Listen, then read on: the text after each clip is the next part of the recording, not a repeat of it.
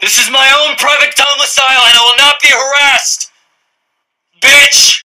Gangsters, what's up, guys? What's 50 grand to a motherfucker like me? Can you please remind me? Get the world by the tail!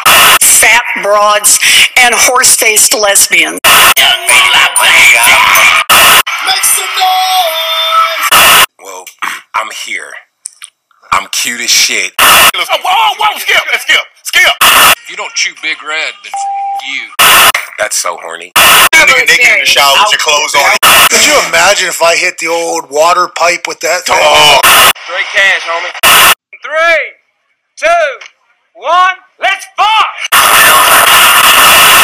Everybody's got to hear the shit on W Balls, W Balls, W Balls.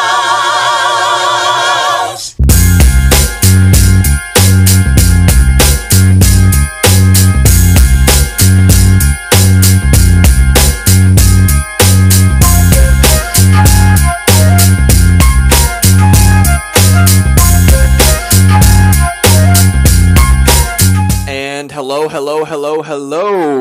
everyone. Hello.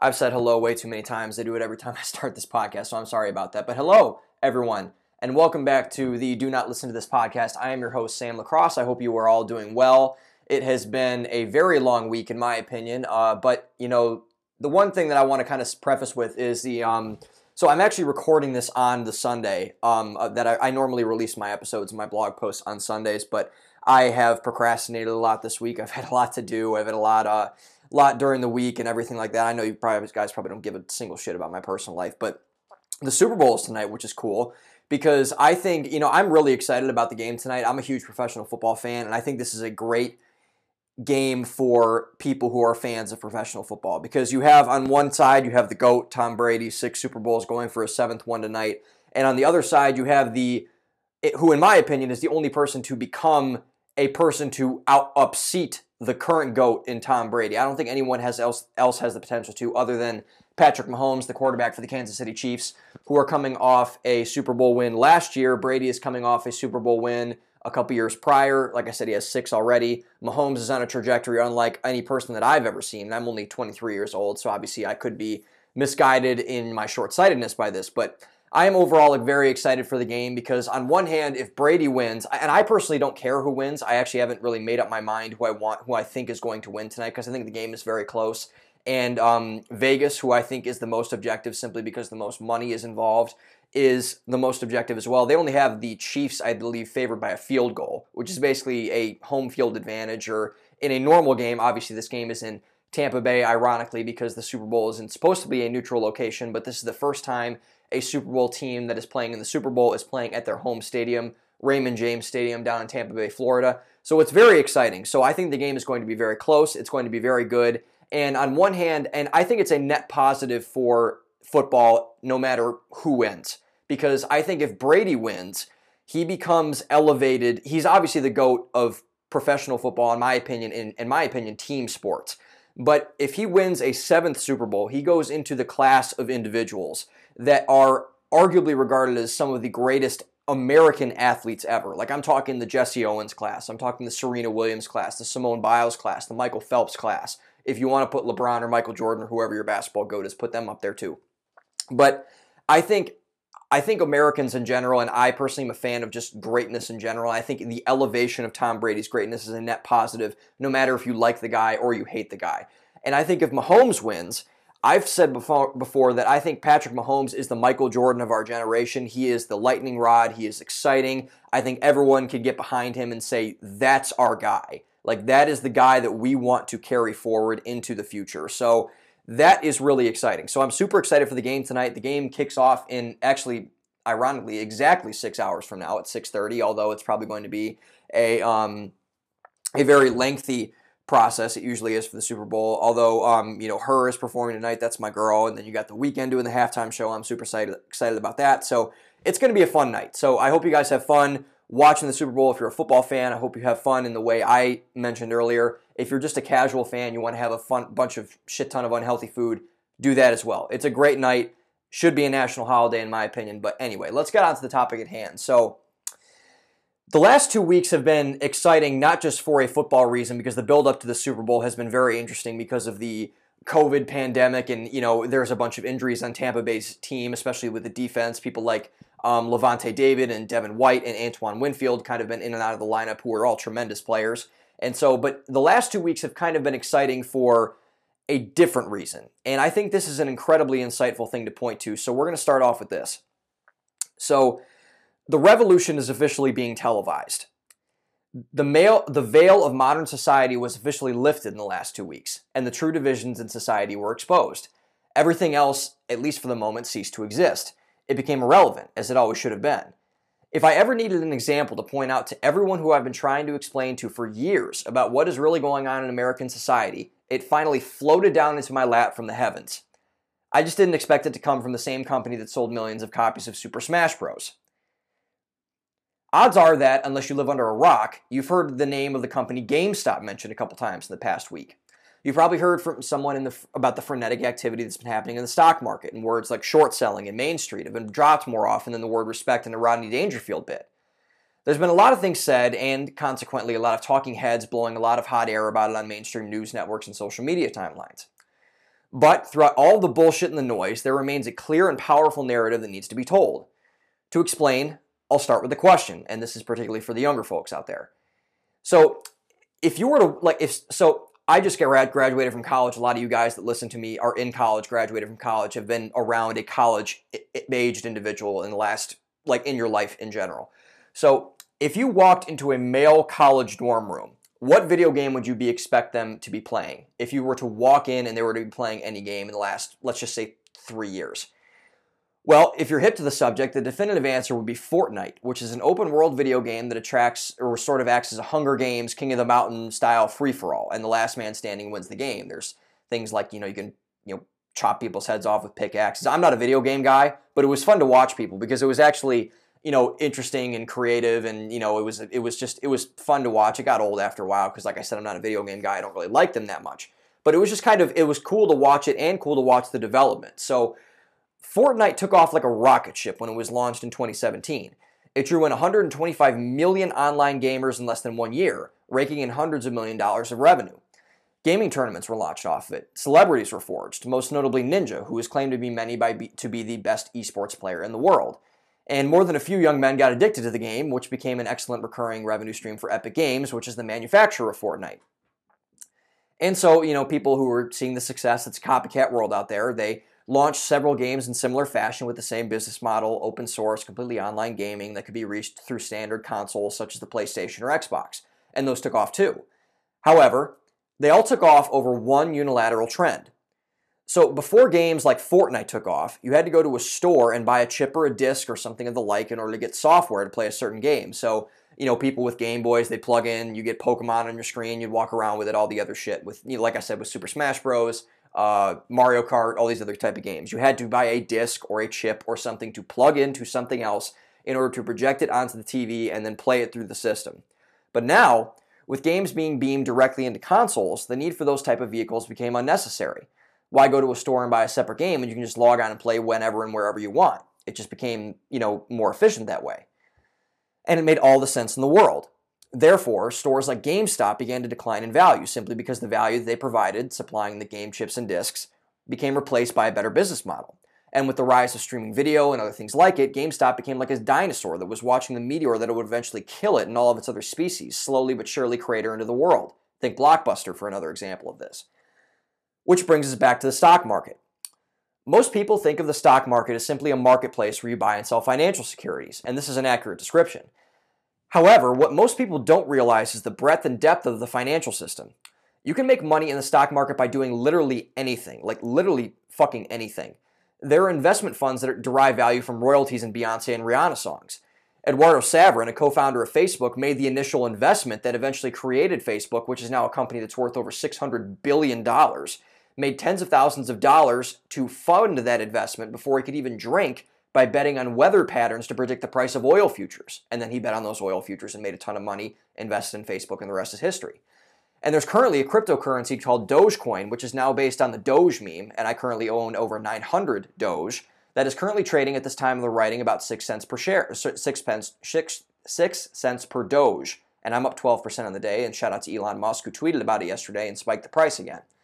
But if Dogecoin and weather patterns aren't your thing, there's another vehicle called short selling that might appeal to you. So this is like finance people, and I know because I'm a finance major, they have a habit of just talking out of their ass and sounding smarter than they are, so I'm going to try to dumb this down as much as possible.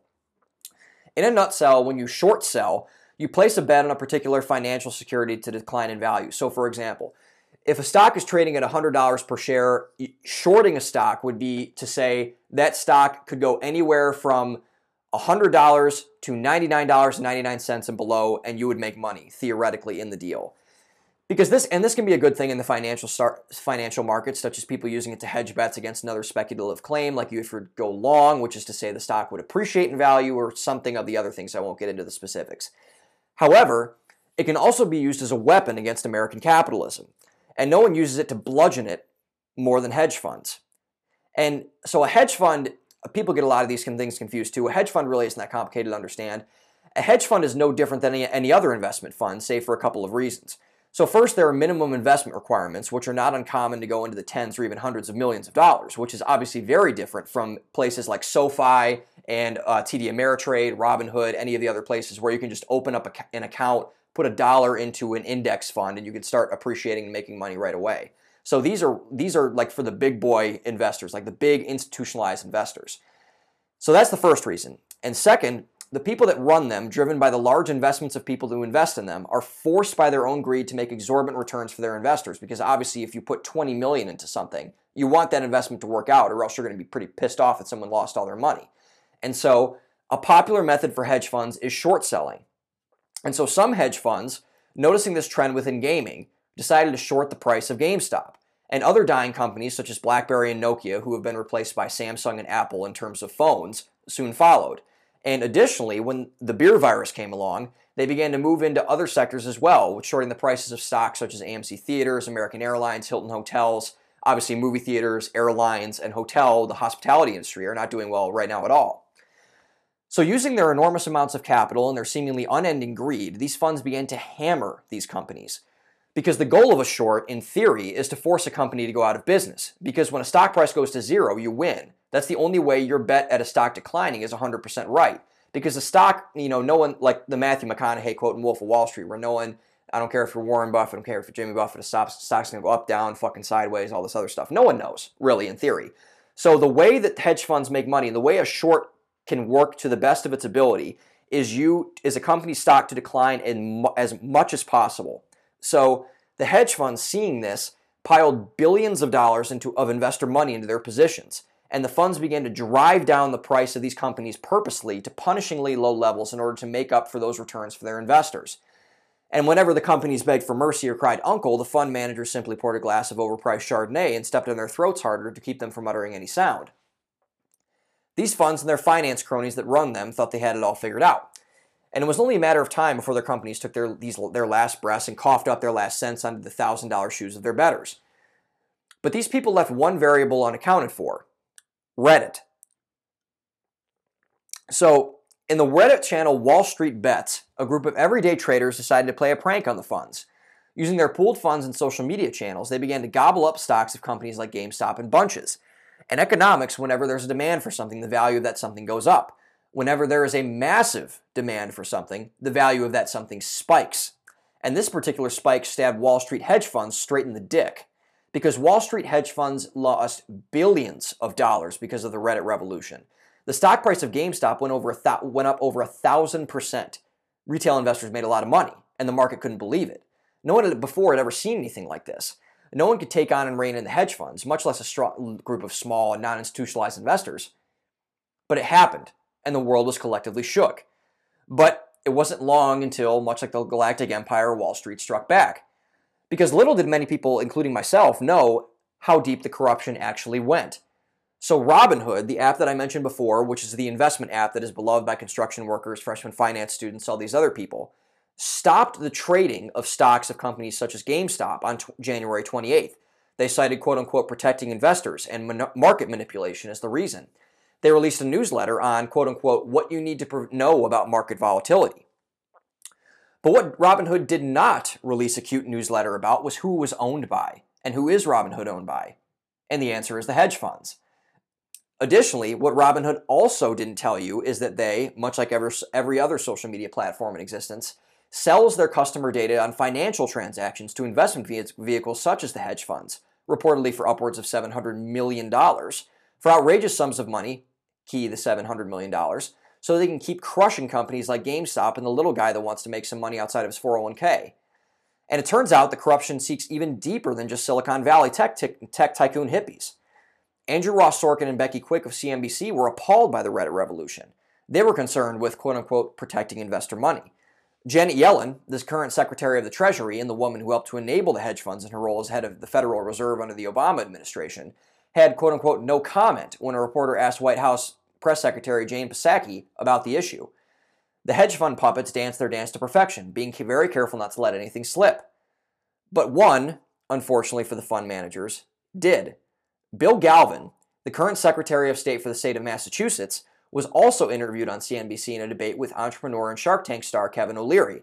Bill Galvin, the most radical of all the puppets, called for trading of GameStop to be halted for 30 days. When O'Leary, a staunch defender of the little guy and capitalism in general, fired back, Galvin let the mask slip. They don't really understand what they're doing, he said. These small and unsophisticated investors are probably going to get hurt by this, end quote. O'Leary, seeing the poorly concealed bigotry and condescension in Galvin's slip-up, pounced on him. For the next 3 minutes, Mr. Wonderful eviscerated Galvin in an incredibly hilarious and public fashion. CNBC eventually called a stop to the bloodshed so that Galvin could go cry off camera. So what does this have to do with anything? Well, in my opinion, it has to do with everything. So for example, let me name off a list of people for you. Elizabeth Warren, Ben Shapiro, Alexandria Ocasio-Cortez, Ted Cruz, Rashida Tlaib, Rush Limbaugh, Mark Cuban, Donald Trump Jr., and Jake Tapper. Now, do you think any of these people simultaneously agree on anything? The common sense would be to say yes. They have wide-ranging views on political positions, and a lot of them just outright hate each other. But you'd be wrong if you said that they didn't, because they all agreed that this was absolutely corrupt, heinous, and illegal activity, and that people needed to be punished for it, most notably their hedge funds and their enablers like Galvin, Sorkin, Quick, and Yellen. It's hard to believe, but the 2021 GameStop short squeeze, and I should note here that GameStop has declined precipitously in value since this had happened about a week ago, is probably the most unified our country has been on a single issue in years. Every single one of these people is absolutely right in their assertion that this is a very dangerous and wrong thing that has taken place, even though some of them play for the same team as these people that have been committed to that very dangerous and wrong thing. I won't get into names, but anyways. However, that is irrelevant, at least in the context of this discussion. Why it matters, why the Reddit revolution matters, and why certain people's reactions to the Reddit revolution matters is because it shines a light on the one thing in America that has gotten swept under the rug that is perhaps the single biggest root cause of every issue in America today, and that issue is class. So about 9 months ago, I published a piece entitled The New Counterculture, Why the City on the Hill is a Ruse on my blog, don'treadthisblog.com. Check it out, it should be under the month of April, which talks about the same idea. There are a lot of surface level problems in America that get talked about. 2020 had almost all of them be talked about at least once. But these are, at the core, not real. What these issues really are different manifestations of the class issue that has been propagated by someone else looking like something different. When I say class, I don't mean socioeconomic class, at least directly. The way I see it, there are two classes in this country, those who possess entrenched power and those who don't. This is not specific to art, business, politics, anything. It's a unified group of people that has deliberately colluded together in order to hold on to the power that their group possesses. Now, this may sound conspiratorial, far-fetched, but I truly don't think it is.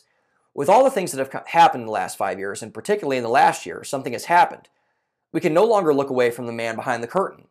We are being forced to see that he's really there, yanking on all the levers and pulleys to desperately keep up his facade. But thankfully, because of the various actors across all spectrums of American life, certain heroes and patriots have begun to expose these bad actors. They've lifted the curtain ever so slightly and given us a peek at the horrors that go behind it where we can't see. These little glimpses have been enough for people to have enough of the people in entrenched power and demand new ones. The ruling class, in their opinion, has held on to power for too long. It's time for a change. The biggest battle in our society is not left and right. The biggest battle in our society is up and down. It's not an ethnicity issue, or a gender issue, or a sexual orientation issue, or any sort of issue pertaining to the modern games of identity politics in which we play. Those issues are certainly prevalent, and there are real issues that must be solved to help people in certain ethnicities, genders, and sexual orientations, all this other stuff. But at their core, I would argue that they all go down to the same problem. Because our ruling class does not want to deal with this problem, as it's a threat to their power, they throw the other issues in the front so they can hold on to it, act like a savior, do some meaningless shit that will end up netting zero change, and go about their business. But they've forgotten to account for one variable that will, and is leading up to, their undoing. Compound interest. You see, people are smart, even if a lot of the people in our ruling class don't think so. When you keep attempting to pull the wool over their eyes, when you keep treating them like they're stupid, and when you keep blatantly lying to them, people generally are going to take offense. There's going to come to a point where they say enough is enough. And that time is coming soon. People are sick of getting treated like dog shit, as they should be. And if you haven't noticed, things around this subject have gotten worse and worse. People weren't throwing bricks through a mom-and-pop pizza place and chasing after Nancy Pelosi in a Viking hat 5 years ago. In fact, they weren't even doing that a year ago. A very dangerous brew is being mixed, and there is nothing that I can see to quell the storm. I don't think there's much we can do what we can prevent to be what I believe to be the inevitable. A full-scale insurrection in some ways or forms of the current state of our country. But before I get too doom and gloom for my own good, I believe there is one thing we can all do to stop this. We can understand how we got here. We can attempt to see how our ruling class manipulates us, and the steps that they take to make us fall down their slippery slope.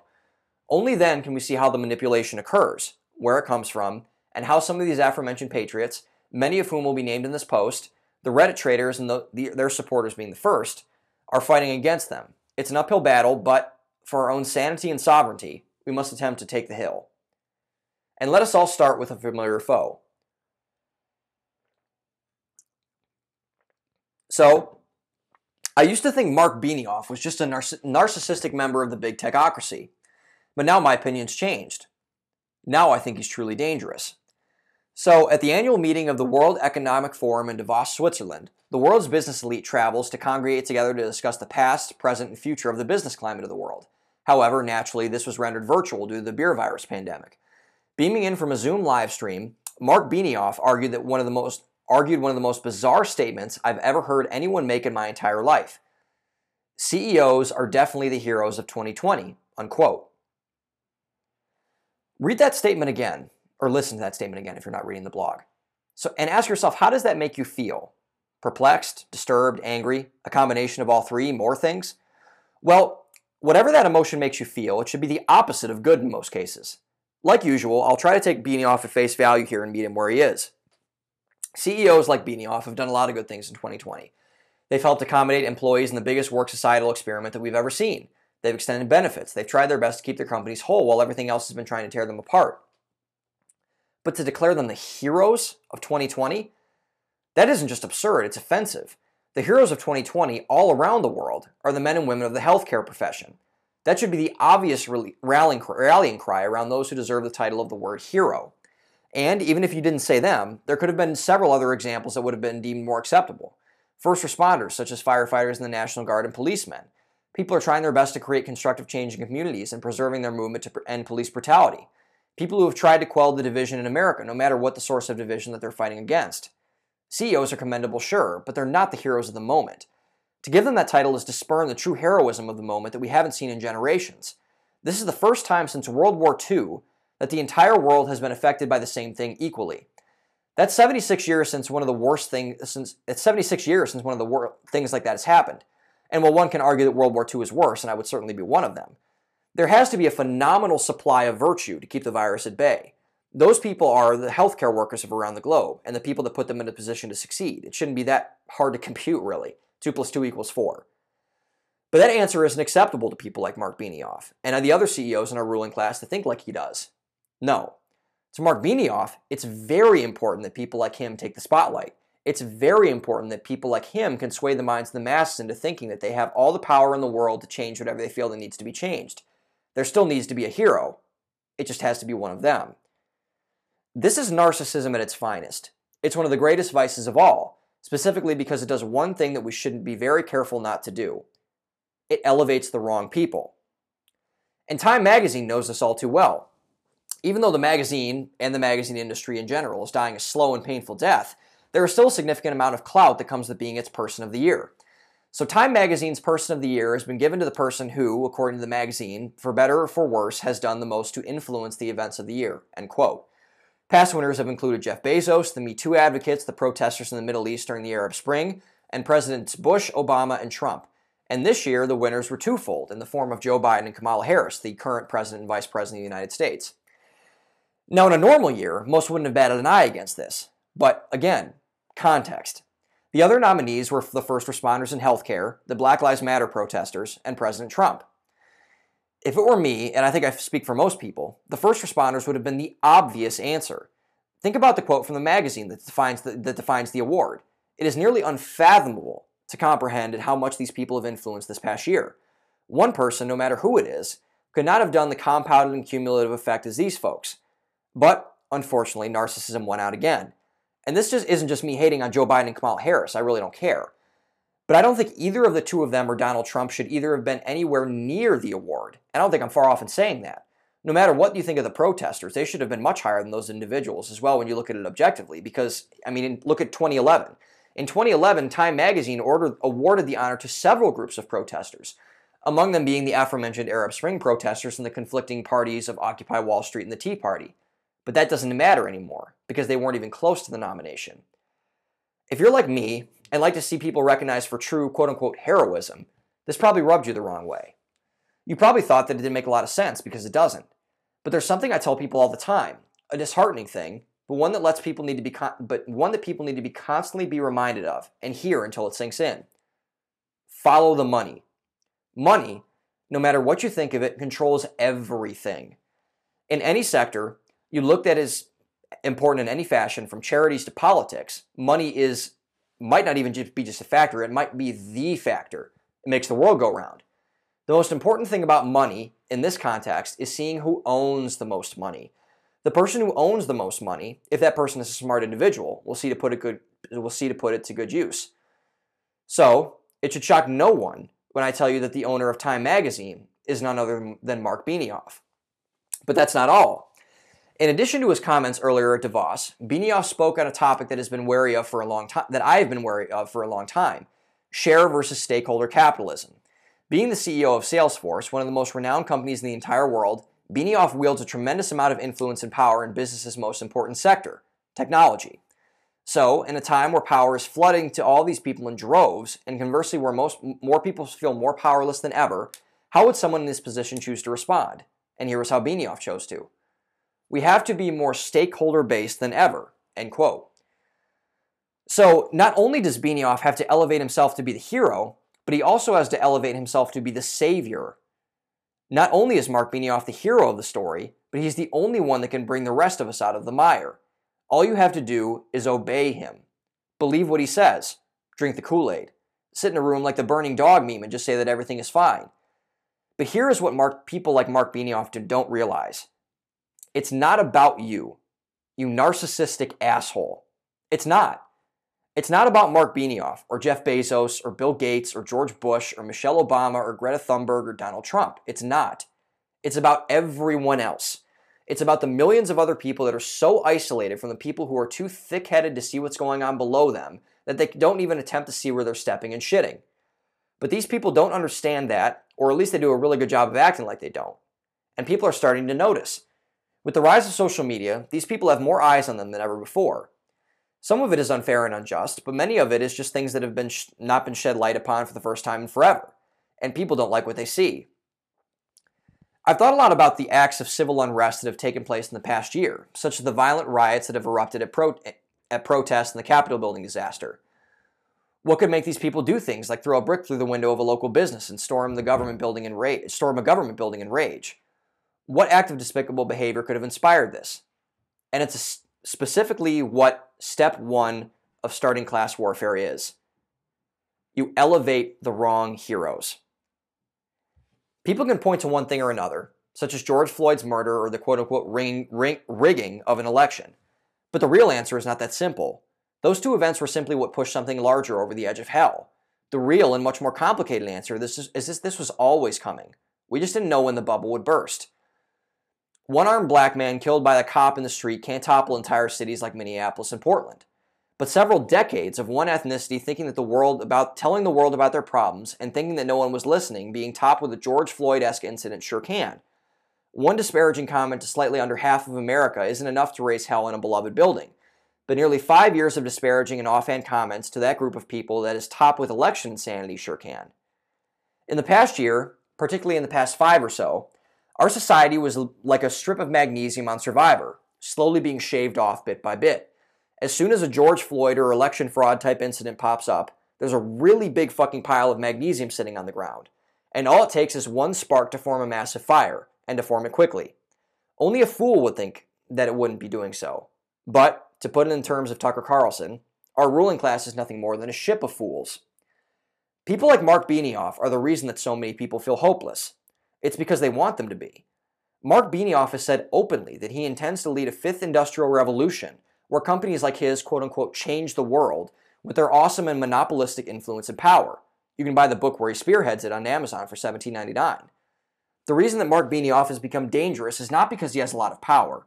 The reason that Mark Benioff and people like him have become dangerous is because they simultaneously disempower the people they wish to brainwash and control.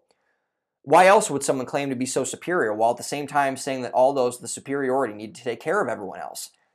To people like Mark Benioff, people don't have the individual capacity to take care of themselves. Everyone is a victim, while our ruling class becomes a collective god. Only they can save you.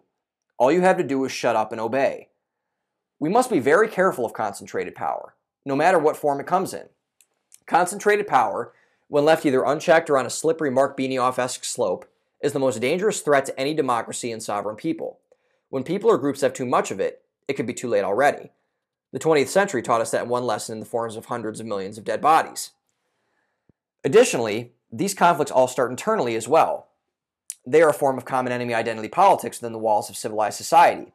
It's an incredibly dangerous and saddening thing to witness, and we're living right in the center of it.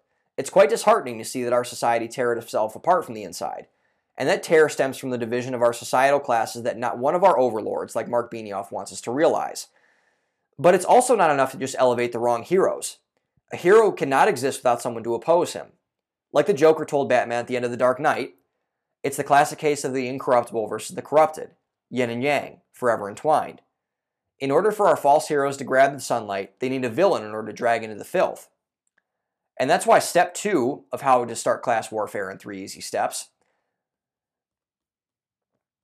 is to make the right people villains.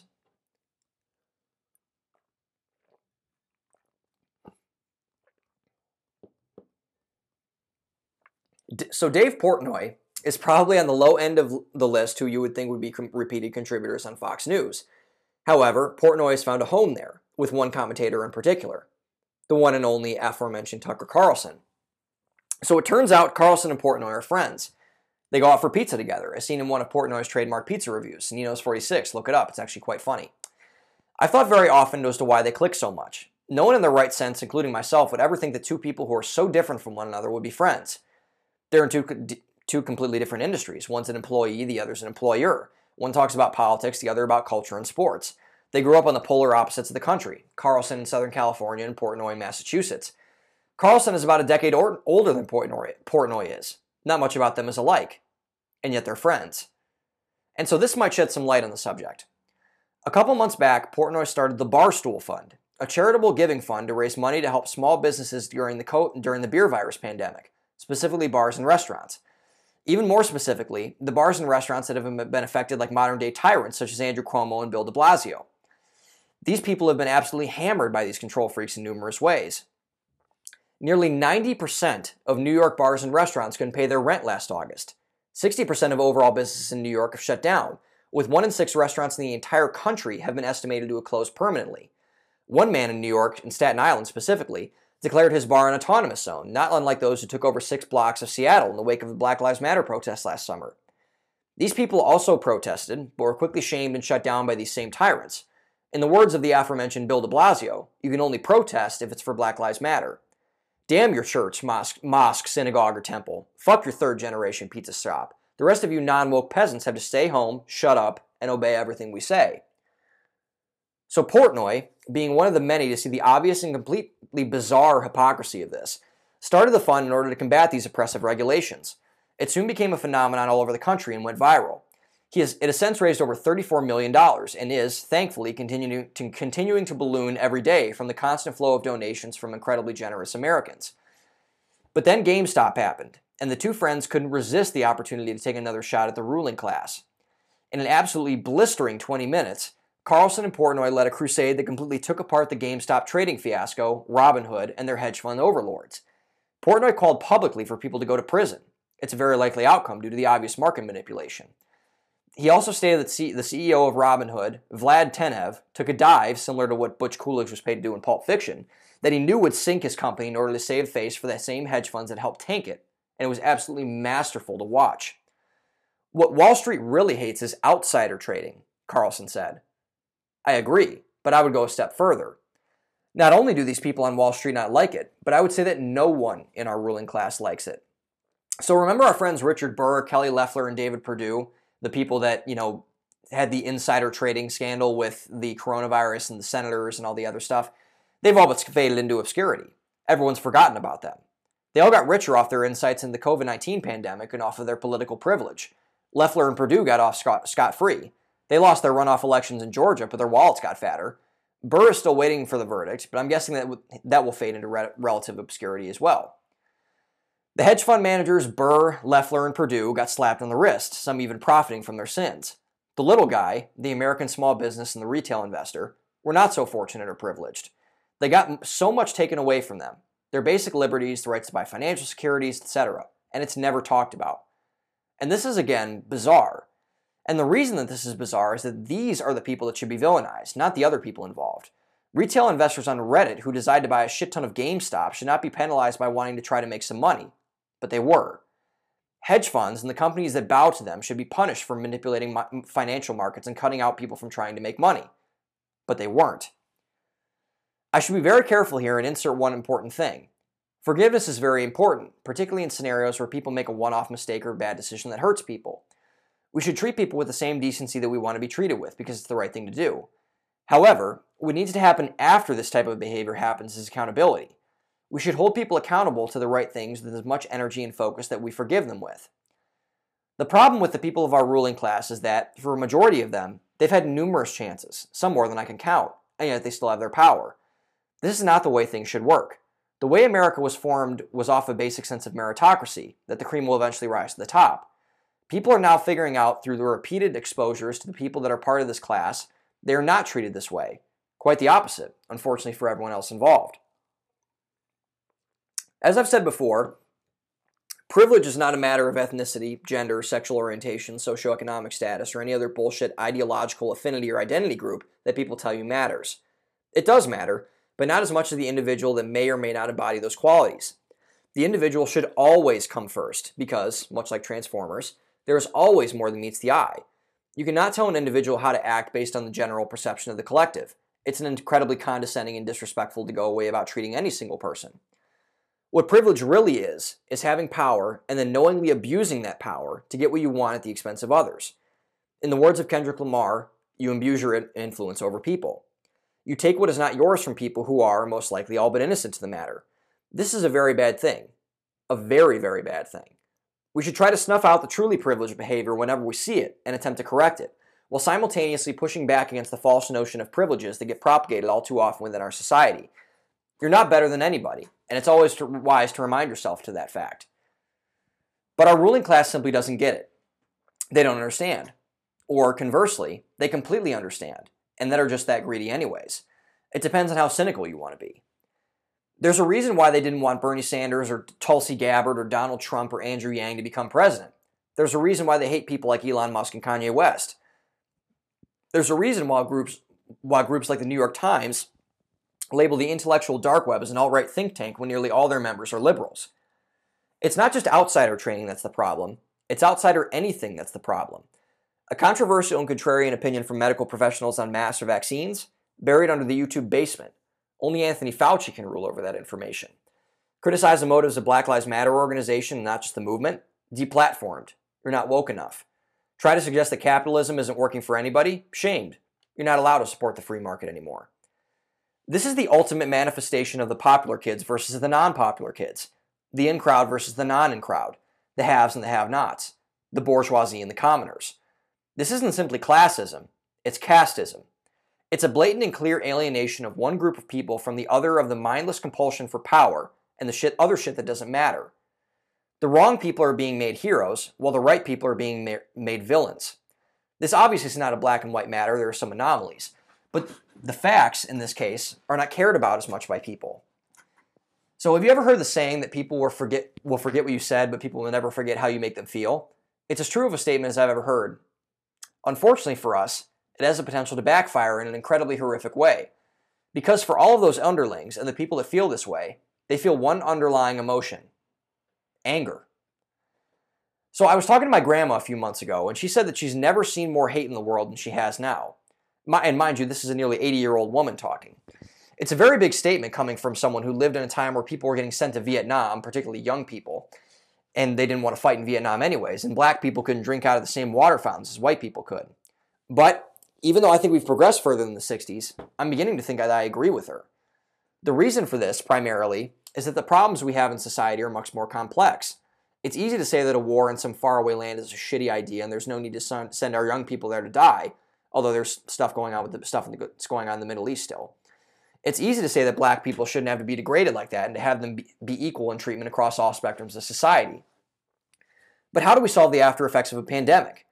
How do we calm incredibly complicated and dense political polarization? How do we combat technology companies that are peddling addictive material to people when we can't even comprehend the technology itself? How do we prevent going insane amongst all the madness? I don't know if I have the answer to any of these questions. I don't think anyone does, if we're speaking in completely honest fashion. The hopelessness felt in the prior section combined with this can lead people to some very dark and desperate places. It can lead to frustration, which lead to a loss of control, which leads to anger at the situation itself. And that anger is combustible. It can implode at any minute if left untempered. Because whether the ruling class knows it or not, there are repercussions for certain behaviors that a good variety of people that deem them unacceptable.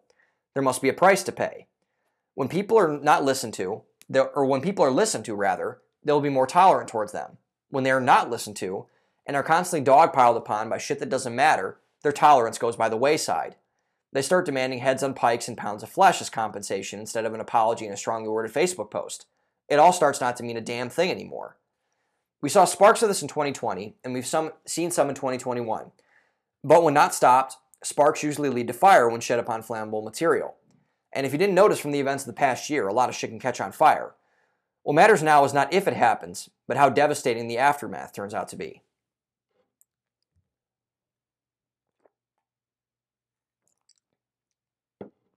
Steps 3. Watch the world burn.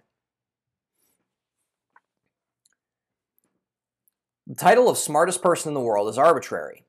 It's much like the MVP award in major sports, which I think is ridiculous in a lot of cases. It's like the Jelly of the Month Club from Christmas Vacation. It's just the gift that keeps on giving.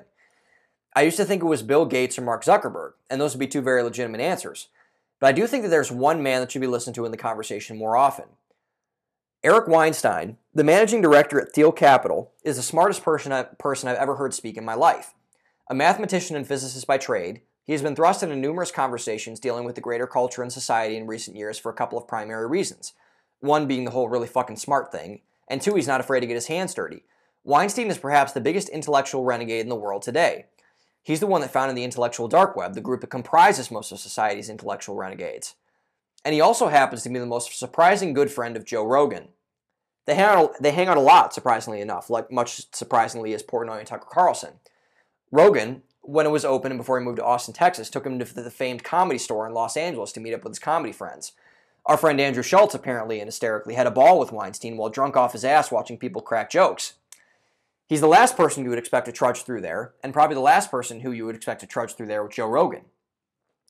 But on April 3rd, 2020, the mood was not comedic at all.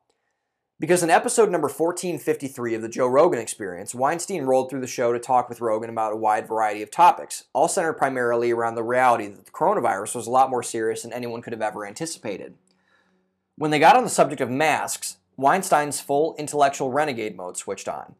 He went down a long list of people such as the CDC, Surgeon General, and WHO, all who had propagated information about the validity of masks to people around the world to stop the spread of the virus. If you can remember, Early on in the pandemic, all three of those entities had stated that masks were ineffective in preventing the spread of the virus. And this was untrue. The reason that those three entities did it was that these people could stop buying them and hoarding them so that they could be distributed to the people that really needed them, most specifically the healthcare workers that were on the front lines. It was quote-unquote deadly nonsense, according to Weinstein. And it was. Weinstein then used this as a segue to go in his theory of what he calls the Big Nap. The Big Nap, according to Weinstein, is the period from 1945 up until 2020 where, driven by a decadent society, we slipped into complacency as a country. We didn't build or innovate on new things. We just expanded on the old. We didn't progress as much as we needed to. Our leadership eroded and became largely non-existent and non-evolutionary. Translation, the ruling class was created. The reason that the time period is so important is because 1945 was the last time the world collectively faced a universal crisis they could not turn a blind eye to, World War II. As I said earlier, the beer virus is not as bad as World War II, and thank God for that. But it is a similar type of eye-opener. It showed us what we were really made of, and what leaders would shine. It was the largest social experiment in modern day, perhaps even world, history in the effectiveness of leadership under sudden stress. And, proving Weinstein correct, there were very few leaders that passed this test. All three of those entities previously mentioned, along with much of our leadership class, failed to handle it. If anything proves Benioff's point wrong, it would be Weinstein's idea of the Big Nap. Although it wouldn't just prove Benioff's point wrong, it would prove the entire ruling class's collective point wrong. And I don't think that's far off of an assumption. Weinstein's theory of the Big Nap is potentially the most cataclysmic revelation about our society in recent years. The primary reason for this claim is this.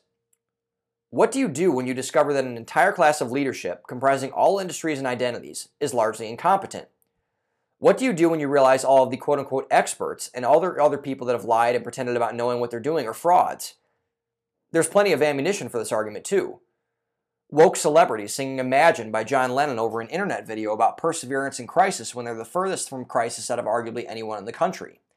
The aforementioned Andrew Cuomo writing a book out of sheer greed and self-righteousness about his own leadership during the COVID pandemic when he demonstrated about anything but leadership during the COVID pandemic. Gavin Newsom telling people to put a mask on between bites of food at the dinner table while he rents out a private restaurant where none of his numerous guests are wearing masks. People like Alexandria Ocasio-Cortez and other politicians who are nowhere near the age of needing to get vaccinated, but get vaccinated anyway, and brag about it on social media. So what do? Well, according to Weinstein, the answer is inevitable. We have to remember that we have the power to overthrow our own government. End quote. Rogan was startled by this, but Weinstein kept pressing. Civil disobedience was dropped. Revolt was thrown out a few times. It was a very damning and frightening thing to witness. But, per my smartest person in the world claim, Weinstein would soon be proven to be absolutely correct. Less than 2 months later, George Floyd happened. Protests of all kinds raged on for months. Cities were burned to a crisp. Businesses were destroyed. Police departments were defunded. Buildings and monuments were defaced. Crime went up. Just as a little over 7 months after that, the Capitol building happened. While the Black Lives Matter protests and riots were not directly political, and instead more social, depending on who you ask, this was a direct attempt at political insurrection and domestic terrorism. A deadly attempt at political insurrection, similar to a lot of the rioting that has happened in the wake of the George Floyd murder. Acts of domestic terrorism soon became commonplace. It should not matter if you support the causes or not, because when you flip the card up, you have to call a spade a spade. Anything else would be lying. But there's a lot of lying going on, unfortunately. People don't want to be honest about what's really going on. And what is honestly going on is that people are angry, and that people are trying to capitalize on that anger. The reason that the Declaration of Independence and the United States Constitution are so important is because it gives Weinstein's theory validity. I support what both of those documents say almost to a T, with the exception of the amendments and anything blatantly abhorrent, and there's hardly any of it. I've actually read the damn thing. And the Second Amendment is perhaps the biggest proof of this. The Second Amendment, otherwise known as the right to bear arms, is perhaps the most understood part of these two documents. The reason that the Second Amendment is important is because it gives us the right to choose our governance. The Second Amendment was not meant to protect school shooters or hunters drinking beer and firing off shotguns in the rounds out of the back of a 1999 Ford F-250. The importance of the Second Amendment can perhaps be best described by Sir William Blackstone, who was an 18th century English jurist who commented on the law as soon as it was ratified. In Blackstone's words, the right is described as a, quote, auxiliary right, supporting the natural right of self-defense and resistance to oppression, and the civic duty to act in concert in defense of the state, unquote. So what does that mean? And what it means is the reason that the Second Amendment is so crucial is that it gives us exactly what Eric Weinstein said we should all consider, the right to overthrow the powers that be. Now, I want to make things very, very clear. I am not calling for violent insurrection. That is not the point. The point is that people know this and that they are acting upon it. Symbolically, they're the kid that was afraid to get on the roller coaster, got on it anyway, and is now screaming and wailing that he wants to get off the ride. They've experienced it and they don't want it anymore. They want something new, something better. This is the reason that capitalism gets such a bad rap nowadays, even though it's largely a net positive in terms of wealth creation. This is the reason why people don't think the Electoral College should be a thing anymore. This is the reason why 70% of the people that voted for Trump feel like the election was rigged for President Biden, even though there's overwhelmingly evidence to the contrary. People want to tear down systems for one simple reason. They don't believe that the systems work. And when people don't believe that the systems work, they look at those who founded the system, the business leaders, our founding fathers, politicians, etc., and they want to take their frustrations and anger out on them. Anyone who supports them, they're fair game too. Anyone who props them up, even worse. And the people that prop them up are ruling class, at least in theory. They're the ones inhabiting the institutions which, according to the people that are angry, are rigged against everyone else. There's a reason why people went after businesses in the Capitol building. It's where the people that are inhabiting those rigged institutions reside. And for everyone else to have a chance, they must be destroyed. And in these people's opinions, why shouldn't they? They've done nothing for us. In this past year, the biggest social experiment and leadership stress test of 3 generations has proven this hypothesis correct. The nothingness has continued. The ineptitude has persisted. They all think that we could do better as a country, and a lot of people agree. Plus the whole them being condescending assholes thing. We're not quote-unquote sophisticated, remember? We're not heroes. We can't help anyone. We can't even help ourselves. But maybe, just maybe, we could end up fixing the systems for good. We could create new ones. We could manifest all our devastating thoughts of idealism and postmodernist intentions and put them to good use. Then, all the suffering would come to an end. At least in theory. The big nap is coming to an end. The day of reckoning is arriving. It's only a matter of how big the devastation is once the turnover happens. With luck, it could be easy. We would do this by voting and by holding people accountable, such as the people of Wall Street Bets did to our hedge fund class. Or we could go the route that we went through the past year, the one of spite and vengeance. The choice, as always, is ours. We have a compromised institutional leadership class in this country, and there are people that are willing to take their place. However, we cannot attempt to get better leadership if they continue to blaze this inevitable trail to class warfare. It might seem distant, but I don't think we're that far off, unfortunately. But things can get better. They can always get better. If we lose the hope that they can, like the people that have already, then they cannot. But we have to always remember that there is, indeed, a method to the madness. There are ways that we can bring everyone else up. There are ways in which we can treat people with dignity and respect and without demonizing anyone else. It's up to us to take the higher ground and show people the way. But, on the way, we must always remember that some people who pursue the same thing or the thing opposing us aren't after what is truly best for the world. Because some people just want to watch the world burn. Okay, so then on that positive note, have a great day, everyone. I hope you all enjoy the Super Bowl. Spend time with friends, spend time with family. Have a great day, and I will see you next week. Open your mind, own the day. Thank you guys for listening. Hopping, stopping, hopping like a rabbit. When I take the Nina Ross, you know I got to have it. I lay back in the cut, retain myself. Think about the shit and I think it well. How can I mix my grip? And how should I make that nigga straight?